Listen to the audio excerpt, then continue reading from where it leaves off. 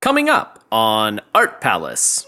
How do you guess it? How do you guess it? And how can you possibly say what you're going to collect is going to be fit some kind of popular image 10, 20 years from now?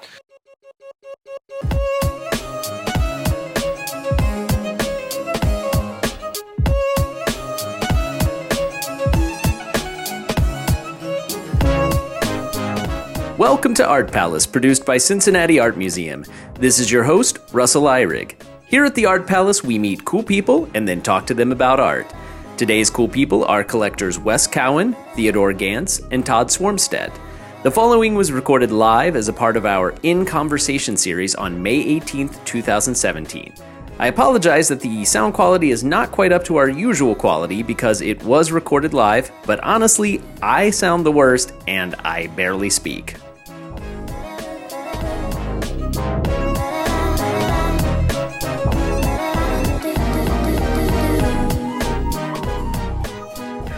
Welcome everyone. My name is Russell Eyrig. I am the Assistant Director of Interpretive Programming here at the Cincinnati Art Museum, and welcome to In Conversation, the Art of Collecting. My guests tonight are Wes Cowan, Theodore Gantz, and Todd Swarmstead. Wes Cowan is the Principal Auctioneer and Executive Chairman of Cowan's Auctions of Cincinnati. As the largest fine arts auction house in Ohio, Cowan's has been recognized by the influential, now I'm not going to say that right. Blue and Art Info. Thank you. As one of the top 250 auction houses in the world. From their Cincinnati base, Cowan's holds more than 40 auctions annually featuring fine art and antiques and collectibles. Wes holds a PhD in anthropology and oversees a staff of 40 with offices in Cincinnati, Cleveland, and Denver. Theodore Gantz is a sculptor who has worked as a commissioned artist in Cincinnati since the 1960s. He has been collecting art, antiquities, and books since college. He attended the Art Academy of Cincinnati in the 1960s and was introduced to collecting by the museum curators who also taught art history.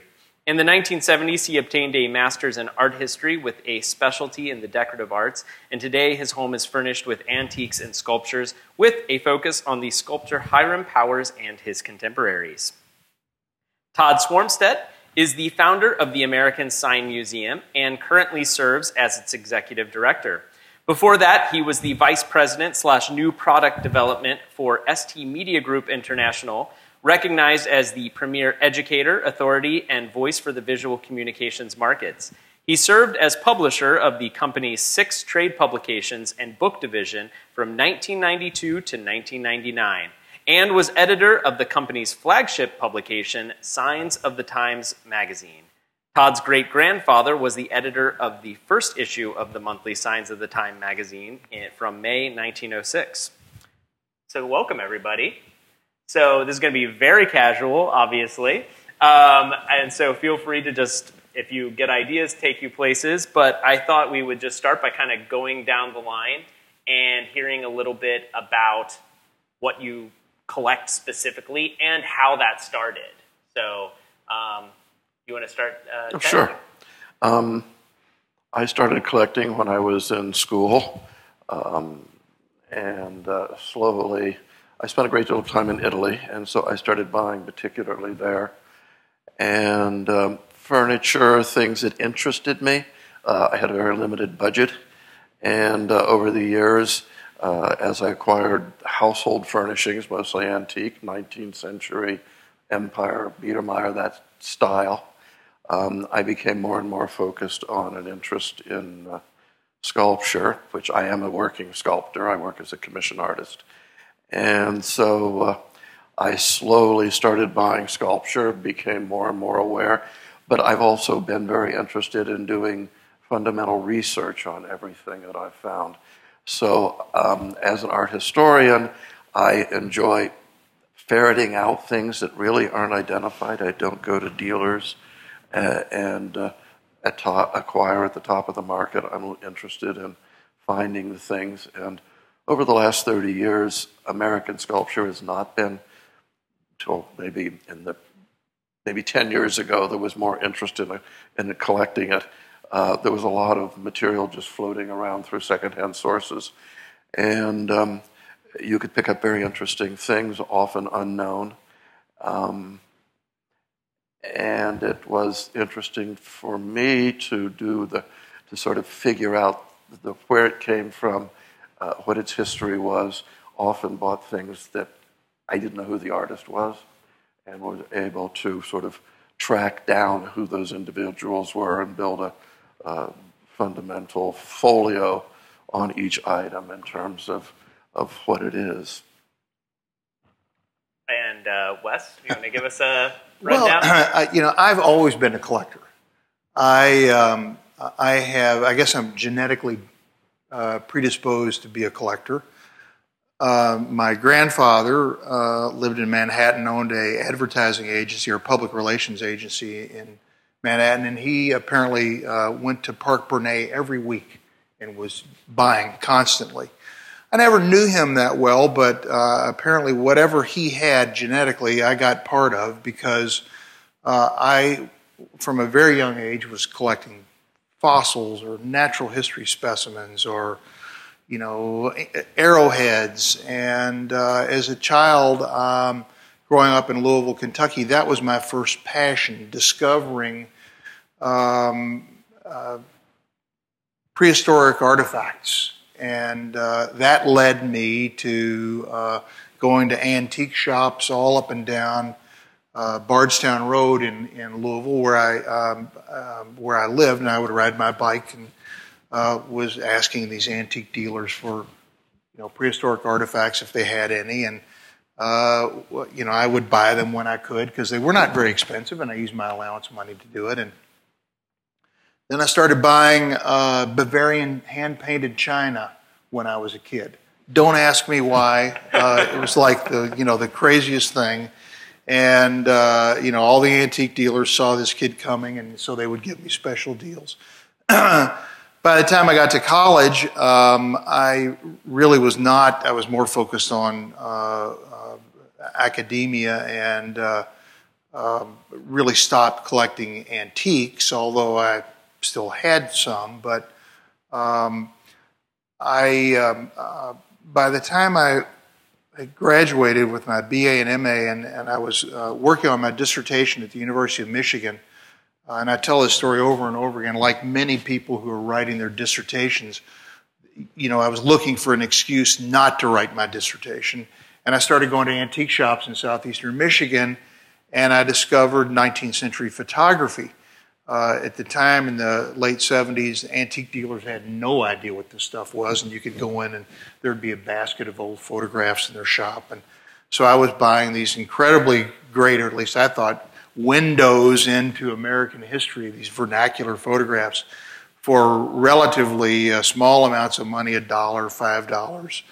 And one day I had been in a shop, and there was a guy or a couple guys in there sort of watching me go through a bin of photographs, and I paid for my purchase and walked out, and they followed me out, and one of the guys said, "I saw the photograph that you bought. Would you sell it to me for $50? And I said, "Hey, sure, here it is." I'd paid like $1 for it. So I said, "This is terrific."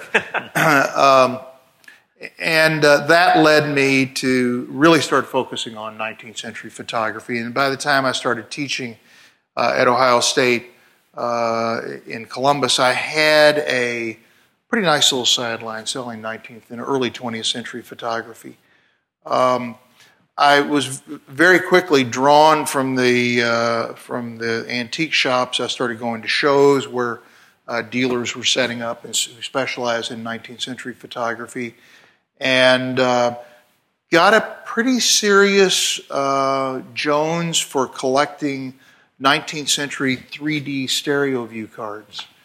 And I collected those pretty hard for about 15 years, and then realized that, as my auction business grew, I started seeing more and more great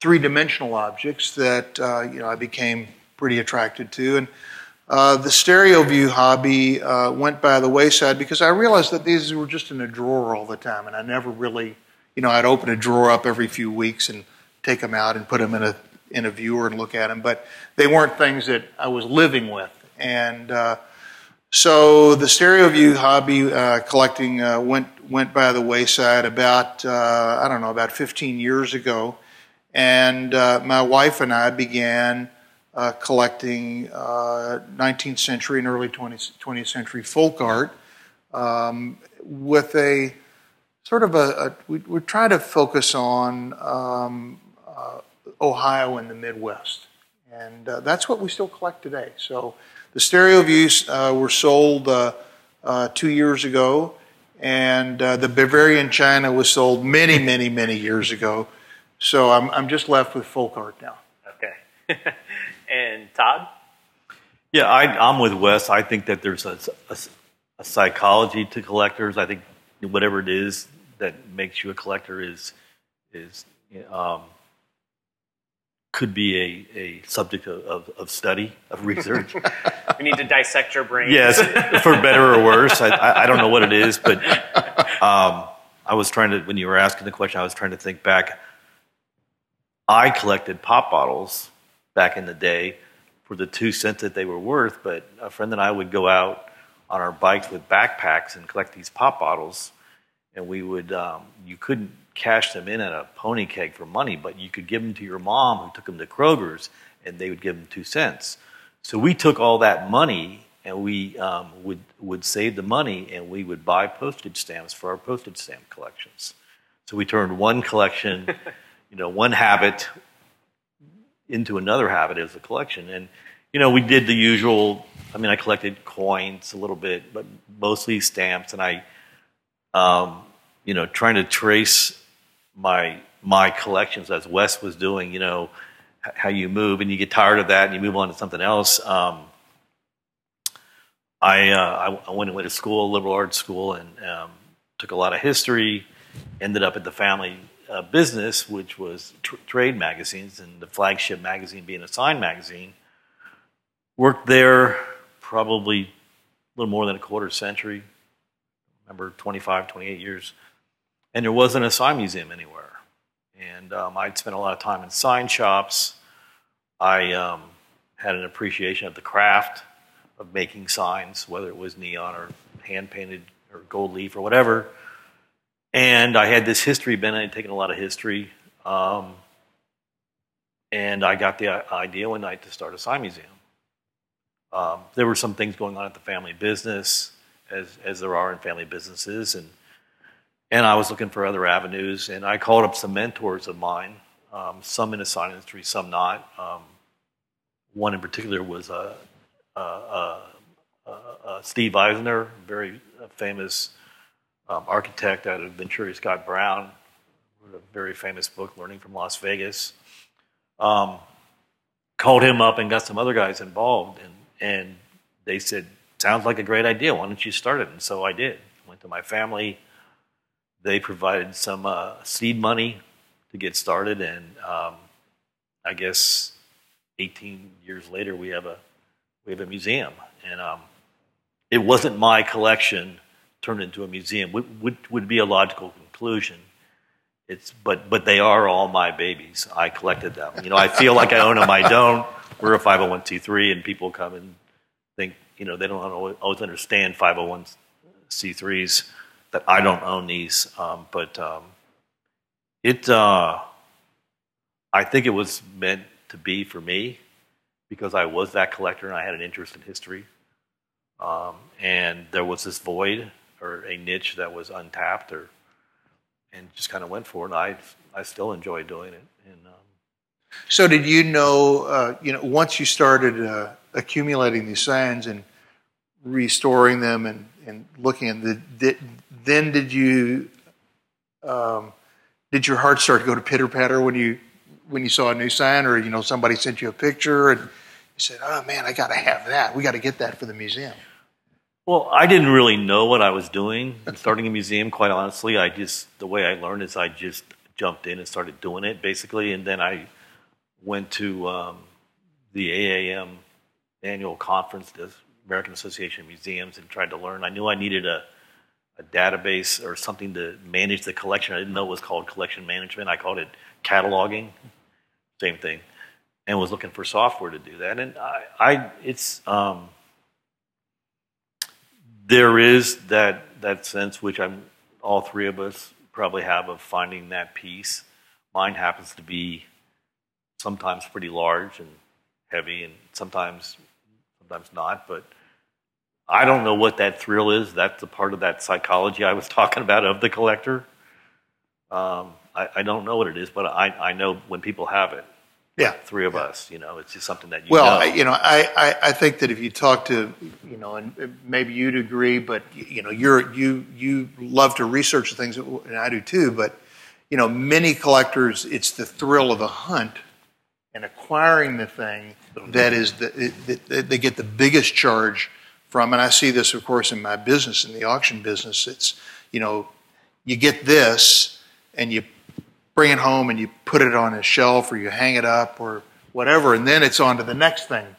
And that's sort of the classic definition of the crazed collector. But I find that having the object is one thing, but I think all three of us are saying the story behind that object, the personal story. For us in signs, it's the family business that's been around for generations in some little town in New York.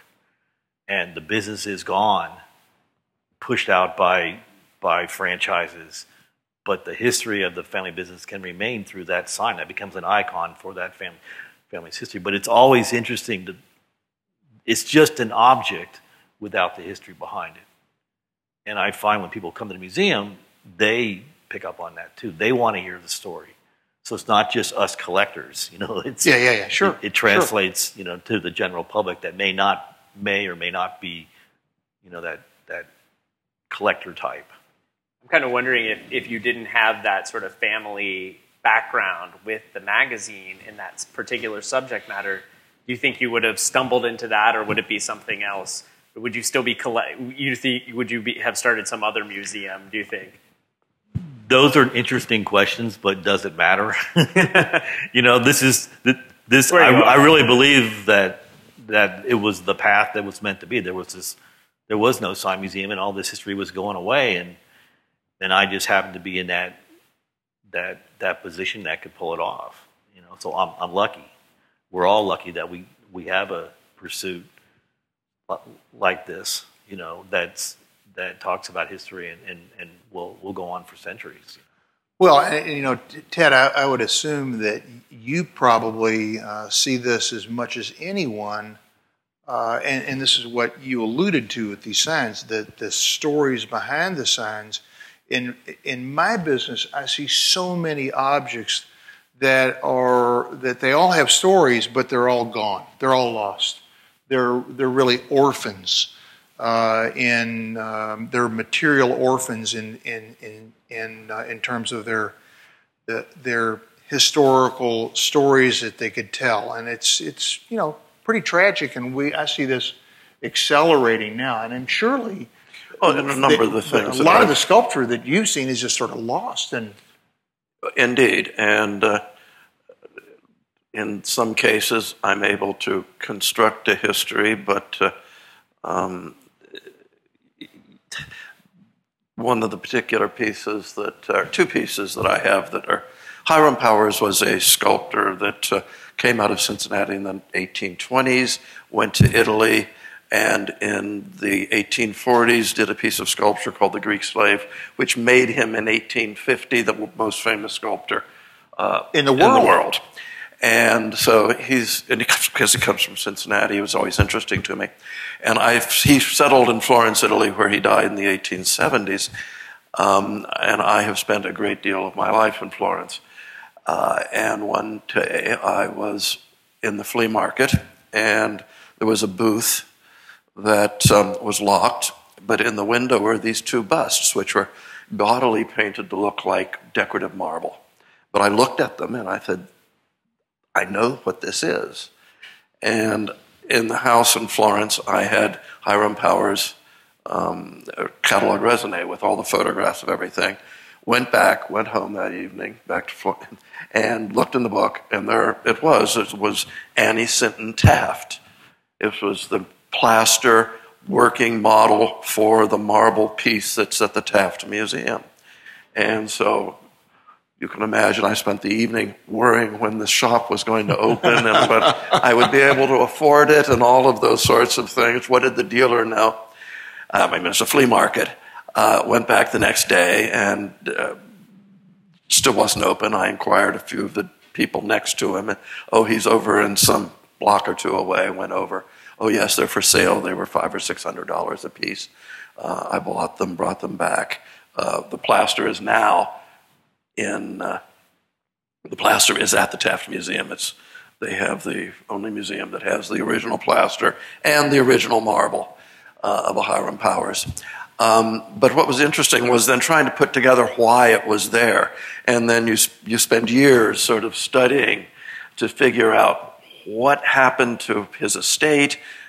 Part of it we know about, but there were parts of it they can account for maybe half of the estate. The rest of it sort of disappeared, and various stories, so that that becomes interesting. I also own Hiram Powers' first piece of sculpture that everyone thought was in the collection of the Miami University Art Museum at Oxford, Ohio. And it appeared in an auction about 10 years ago. A piece appeared in an auction 10 years ago, small auction house in the south of Manhattan, insignificant auction house. And I looked at it and I kept thinking, it shouldn't be what it is, but it's this piece of sculpture that's at Miami University Museum that wasn't good enough to put in the Hiram Powers show because the curators thought there was something wrong with it. And so I bought it. Nobody bid against me. And then the curator, Julie Aronson from the museum, we took the piece up to Miami, put the two together, and compared them. And obviously the one I had bought was the original. And through a series of researches, we discovered that it had been, that the family who owned it, that this was a portrait of the first president of Miami University, that the board had come to Cincinnati in 1830, commissioned the piece of sculpture. It had been in the university up until the 1870s, when the university closed for several years because of financial difficulties. The family took it to their possession, made a copy, put the copy in the university library, kept the original in their home. There was a photograph of it taken in the hallway of their house just about the time of the First World War. You could date it by what was there.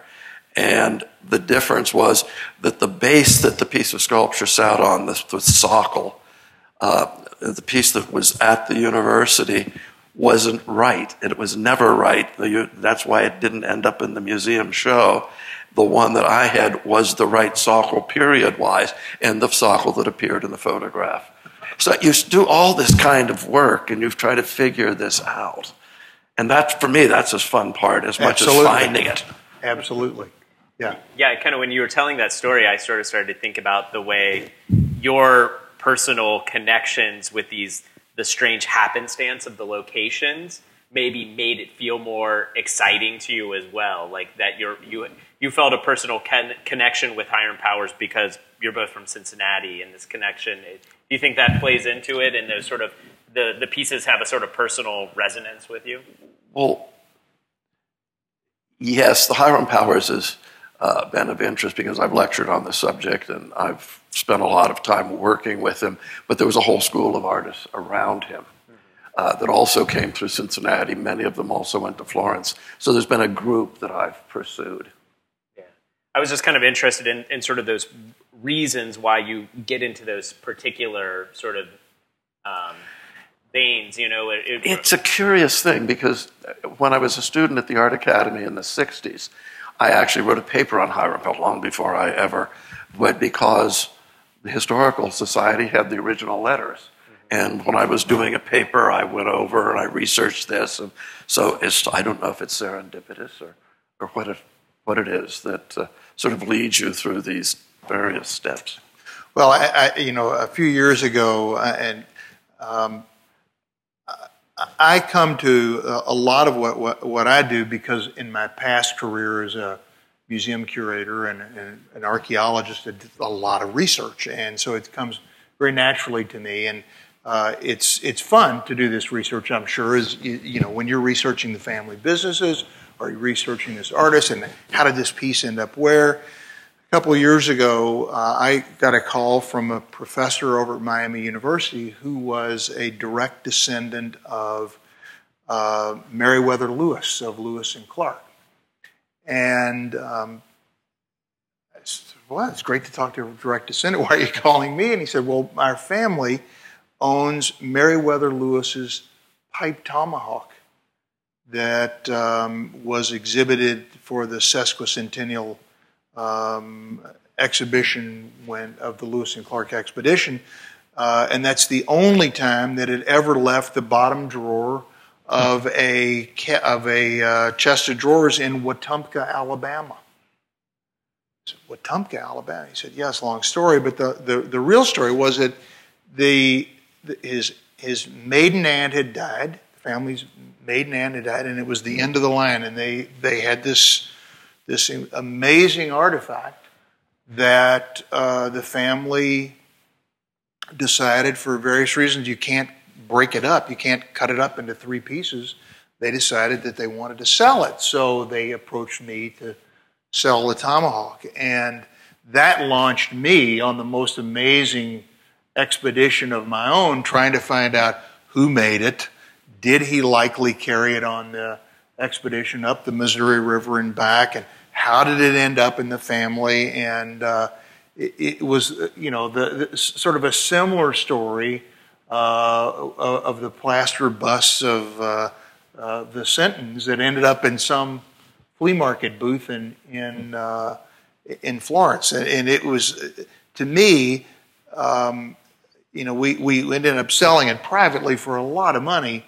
But to me, the journey of trying to find out how did it get to Alabama?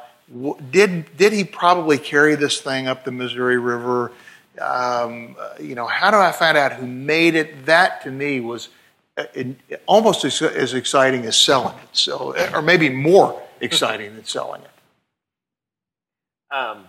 Todd, when you were talking a little bit about the sort of unique challenges of your collection, I was just thinking about that, of sort of any odd stories or anything that comes from just the sheer size of some of the things you collect and sort of the lengths you've had to go to get some of these things to your museum. Well, I would say our largest item is a McDonald's sign from 1963, Huntsville, Alabama. It weighs almost 2 tons. It's just short of, it's 3,900 pounds. So yeah, we deal with some pretty big stuff. And I guess I have to tell the story. At first, I was hesitant to even haul a trailer, and I bought a little 10-foot trailer, and I should have bought a 16-foot one. As soon as I mastered backing up that trailer, then I took on a 16-foot trailer. But for signs like that, it was my contacts in the sign industry. Because I'd worked on the magazine, I knew sign companies all over the country. If they didn't know me specifically, then they certainly knew the magazine, and that was my leverage, my foot in the door. So I have access to crane trucks, which are the big trucks that pick up the signs all across the country. I can make a phone call, and again, I leverage the heck out of that so I could acquire some of these big items. That particular McDonald's sign, I don't know if it's a fun story or not. It's fun. It was fun to me. I had the sign was an icon in Huntsville, Alabama. The guy wanted to expand his restaurant. He was landlocked. The only thing to do was to move the sign forward toward the street. The town fathers wouldn't allow that. Once you move a sign, it's now subject to current sign code. So it was too large for any sign code that existed, but they wouldn't. So they wouldn't allow a variance. So I tried to buy the sign, and the guy said, well, I'm going to try to save it and put it in the park. About a year and a half later, I get this call from the same guy on a Friday about 4 o'clock. He goes, are you still interested in that sign? I said, oh, yes. He said, same price? I go, yeah. We were buying it for, I think it was $12,000, something like that. Maybe 10. But he said, okay, well, I want to sell it. I said, well, good. He said, the only trick is you have to get it down by Tuesday. And I said, I mean, like 4 days from now? So it's 4 o'clock on a Friday, and by the time our conversation's over, it's 4:30. So I called a major sign company I know in the southeast, and he answers the phone and said, I'd be happy to help you, but you got to wait a couple months because my trucks are doing a bank changeover. They're changing the signs all across the southeast. He goes, no, that's not going to work. And I'm just frantically, calling people. So it's now like 6 o'clock on a Friday, and I'm leaving messages. Obviously, no one's answering the phone. So I'm like, God, I don't know, what am I going to do? So I get a call about 6:15 from this guy. And he says, oh, yeah, I know the sign. I put it up. And I said, well, can you get it down, And he said, sure. And I said, but I need it down by Tuesday. He changed everything around so he could get that sign down on Tuesday. And there was a crowd. The news were there because this was an icon in that town. It's been there 50 years. And there was a crowd out there, and it was quite an event to get this sign down. But that's probably that's one of those stories where it was meant to be. Yeah. Because I was like, it's not going to happen. Do you find that, for want of a better word, I don't know what you call them, sign guys, people that are in the sign business, get it, what you're doing, and appreciate what you're doing? Or do they just say, it's just, One of the things that has happened, I guess, with like Antique Roadshow and American Pickers, there is certainly an interest in old signs. What I could have got for free in the 70s, I now have to pay for. And whereas the value on fine art, we were talking a little bit earlier about how that's dropping, the value of signs is going up, and it has been for 3 to 5 years. And I think it's a pop culture thing. And I've been asked why, and I can talk around it. I can't pinpoint it, but certainly the media, Antique Roadshow and those kind of shows have raised. It's an approachable art. I mean, we call it commercial art. There's fine art and there's commercial art. But the old line sign companies, the sign companies that started up after the war, those guys are gone. And the people that are entering the sign industry now are coming from other industries, and they don't have that emotional attachment to the sign industry. Mm-hmm. So we're not abandoning the sign industry as far as support, financial and in kind, but it's not our main source of donations, of financial support and in kind support, because things have changed. The sign industry has changed. Yeah. So the old school, yes. The new school, no. Yeah. Long answer to your question, but yeah. When you were talking about that, the way signs are increasing in value, I even immediately thought, like, I wonder if just like the popularity of a TV show like Mad Men or something would contribute to that popular sort of interest in advertisements. I think it's a lot of things. I think it's a reaction to this present attitude of planned obsolescence of consumer products. People want things right now. I think it's a nostalgia thing. It's a walk down memory lane. It's an appreciation of craftsmanship. Wes's interest in folk art, for example, I think his appreciation of that is the same thing.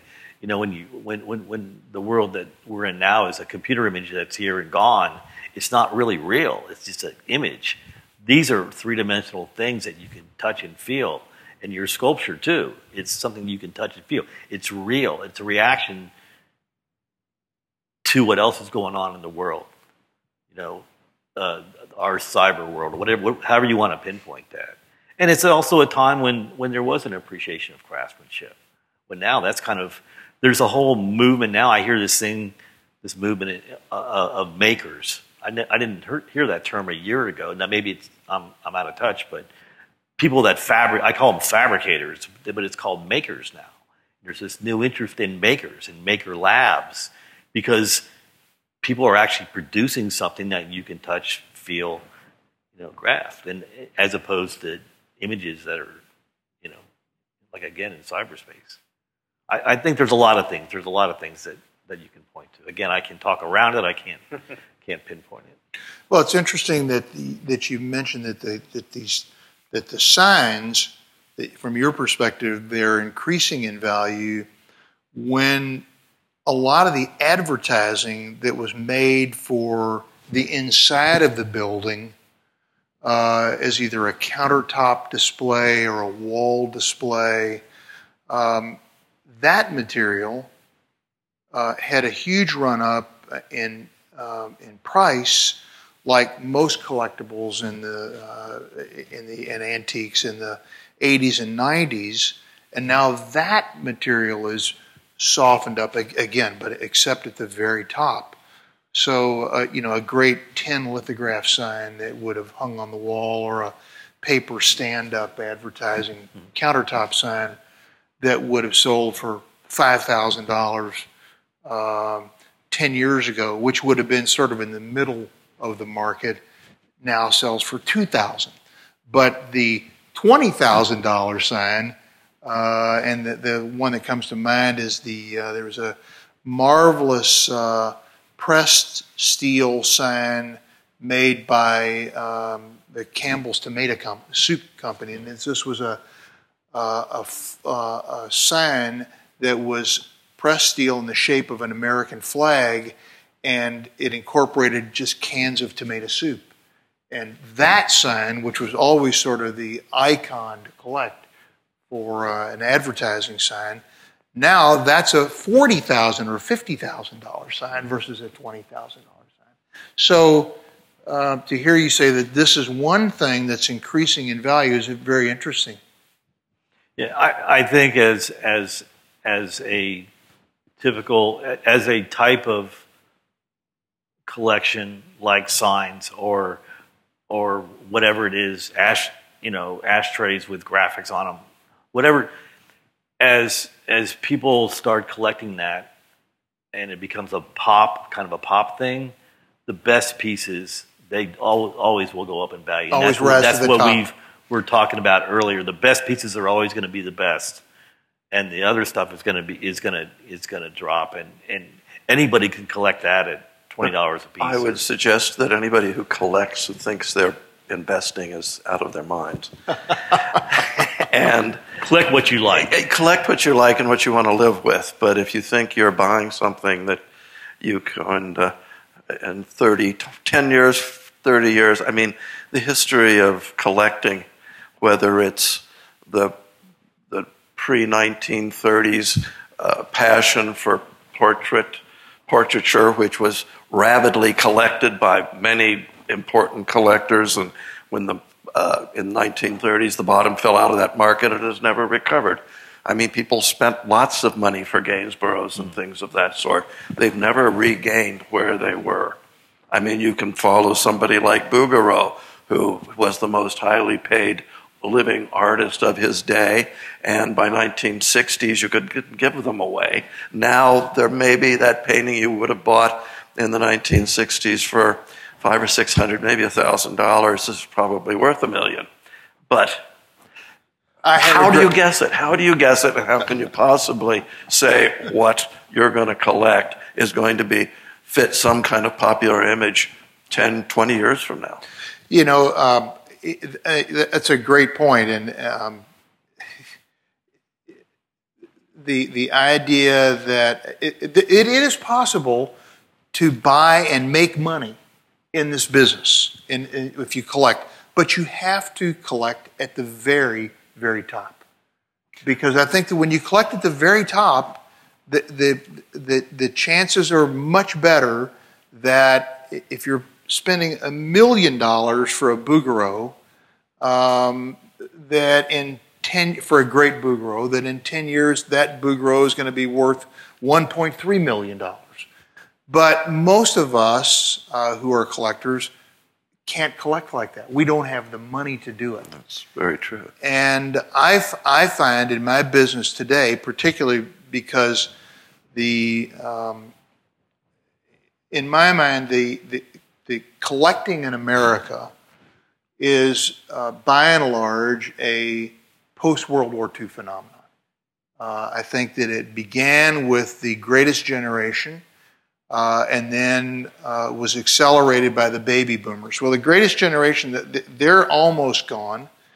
And now the baby boomers, who really were driving the collecting, and it's across every collecting market, the baby boomers are retiring and downsizing, and they're coughing up all this stuff that they collected throughout the 70s, 80s, and particularly in the 90s when they really started driving prices up.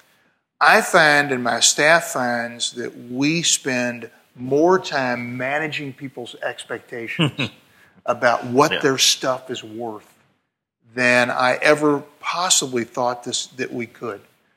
What do you mean I paid $20,000 for this Queen Anne Highboy and you're telling me that it's worth $3,000? Yeah, that's what it's worth today. People don't want it. But the other side of it is I don't feel, particularly in the household furniture, I've bought things that I enjoy being around. I don't see much of it in the market that I feel like I could go out and replace it. I mean, I see it sporadically in the market, but I don't have the feeling that I see it with the quantity that I did in the 70s or 80s or 90s. I think you have two things going on. If we're going back to that, the psychology of collecting and whatever that is that drives people to collect, and investing in collecting are two completely separate things. They're not even tied together. I mean, one's emotional and one's rational.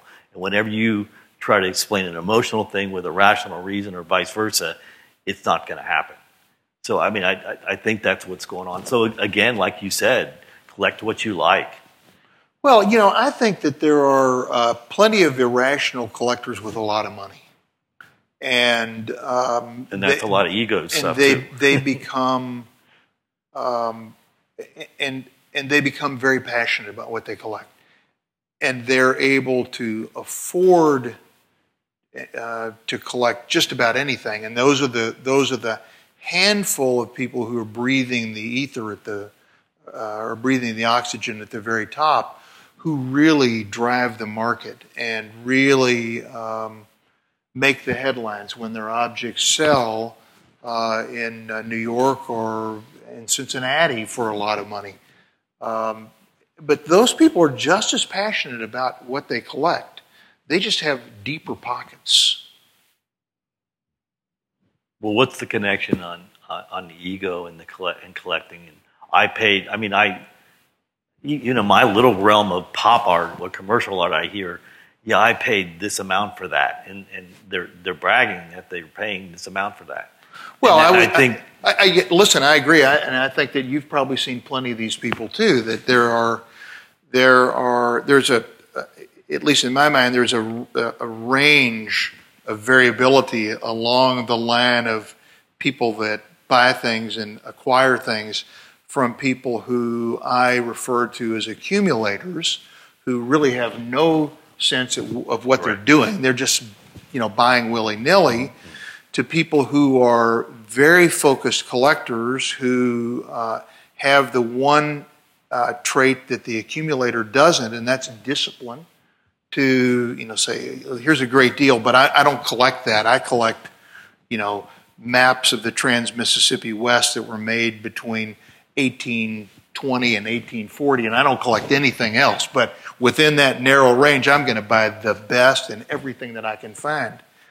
To people who have a lot of money at the opposite extreme, who view these objects as great trophies, and then at that same end, there are people who are who have a lot of money. Who, in particular, I see this in the contemporary art market, people who are buying this stuff because they have a lot of money and they think that it's going to be a good investment. So they're rolling the dice and they've got the money to roll. But there are plenty of people that have to have something because it's a trophy. I think that's that's what I was talking about. And they have no soul. I wasn't able to come up with that word, but that's exactly what that is. Yeah. It's a trophy. Well, and it's got this price tag. Yeah. I mean, a good friend of mine, Charles Floshman, and his collections mostly came to the art museum. And his philosophy of collecting was that he lived, a wealthy man, lived in a house with beautiful furniture, paintings and things like that. He collected portrait miniatures, and that was his collection. The other stuff were simply furnishings. Some of it was very good, but that portrait miniature collection, which is here in this art museum, was carefully curated by him. It was bought, it was vetted by, he wouldn't admit it, but he had an enormously great eye. He knew the field probably better than most of the experts, but he relied on experts also. And they would go through and he would buy and sell because he would trade it up to get to the level that he wanted. And the reason that he bought portrait miniatures, he told me, was because when he started collecting, he could afford them. If he wanted to buy old masters, he couldn't have afforded it. But this was something that he could collect, that he could enjoy, and he could get the best of what was there. And Skip was very, very focused. Absolutely. And had great discipline. Absolutely. Well, we do have some time for questions from the audience. So you mentioned collect what you love as kind of a rule to follow. Are there any other rules or recommendations that you would make for people who aspire to become a collector?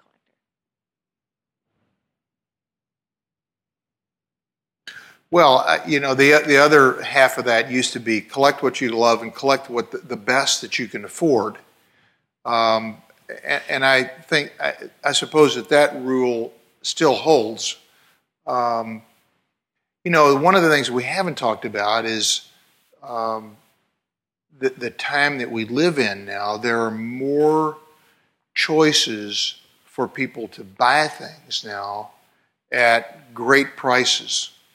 And so the adage of buy what you can afford is sort of, it's a moving target now, and it's not going up.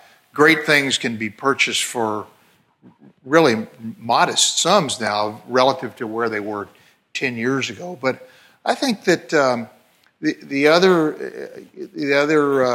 thing that I would advise any collector is, before you jump into any collecting area, find out as much as you can about what you're buying, what you're interested in. Visit museums, talk to people, go to shows where there are knowledgeable dealers that can serve as a mentor to you. And find out all you can about what you really like. Then write your check. Do each of you have a piece that got away? That you just are like, I would have loved to have had that. I was at a flea market and antique show in Indianapolis, and plastic signs are not particularly collectible. People want neon and porcelain enamel neon, and I saw this plastic sign, and it was late 40s, in really good shape, hard to find. And I said, oh, there's not going to be anyone that's going to want that sign. I'll come back. And I came back 10 minutes later, and it was gone. So I have this, I learned the hard way, which is the only way I learn. I'm not sure about anybody else. But if you see something and that's what you want, then seal the deal right now. I learned that. I have actually found that sign again, but only one side of the sign was in good condition. And I went ahead and bought it, hoping to find the other side of the sign sometime. So I think you were talking about lessons learned.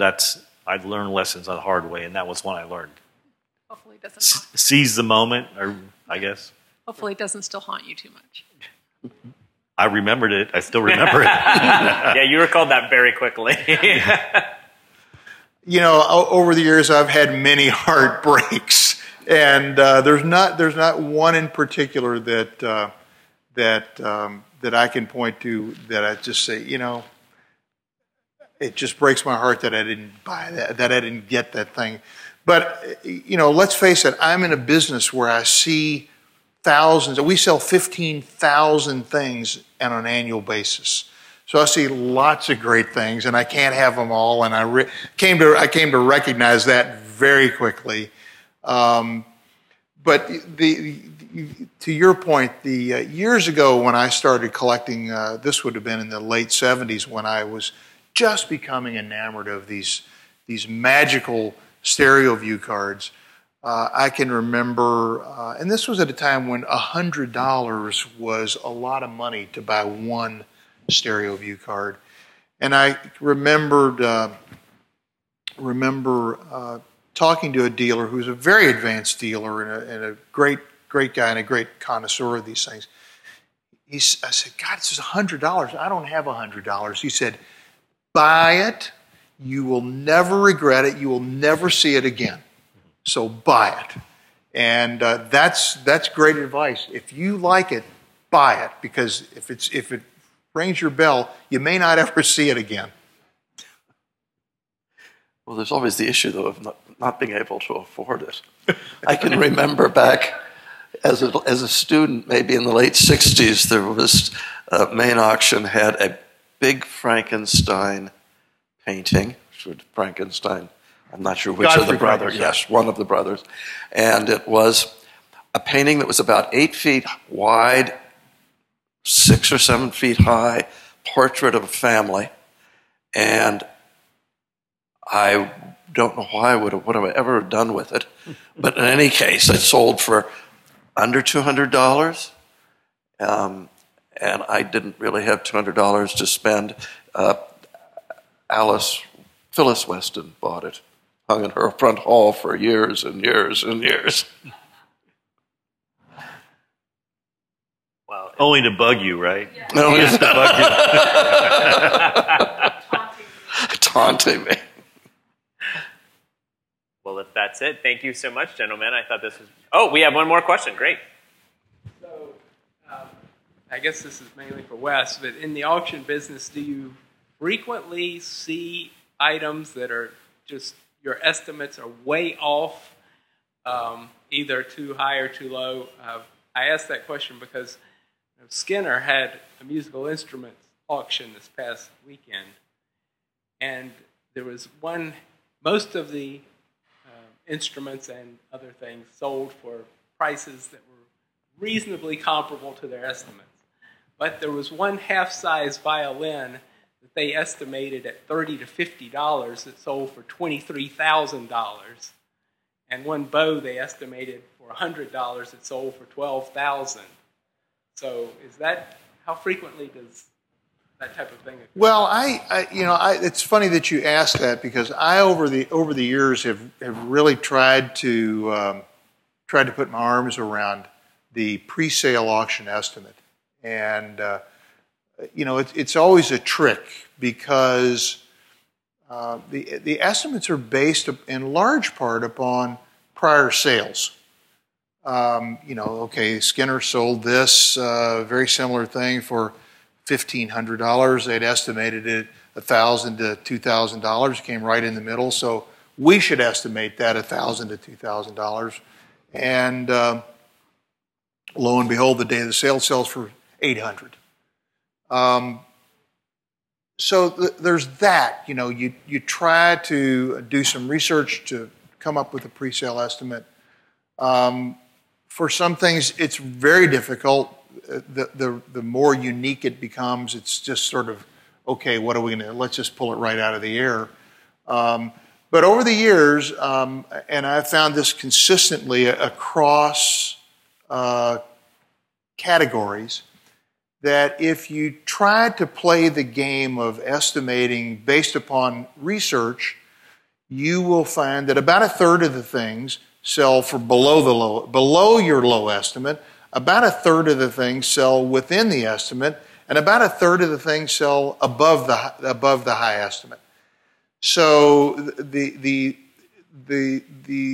great luxury that, and it's the auctioneer's sort of great dream, is to have a collection where the owner says, I just want it to sell. I don't care what it sells for, and you can put any sort of estimate on it that you want. And in the past few years, we have sold some great local collections of Americana that were in estates, and I knew that thing was going to sell for $1,000, and I estimated $100 to $200, and it sold for $1,100. But that doesn't happen very often. Most people who have property want you to give them an idea of what it's going to sell for, and it's pretty remarkable. It's about a third under, third in the middle, a third above when you start to try to do that. Well, thank you so much, gentlemen, for chatting with us tonight. I thought this was really interesting. Thank you.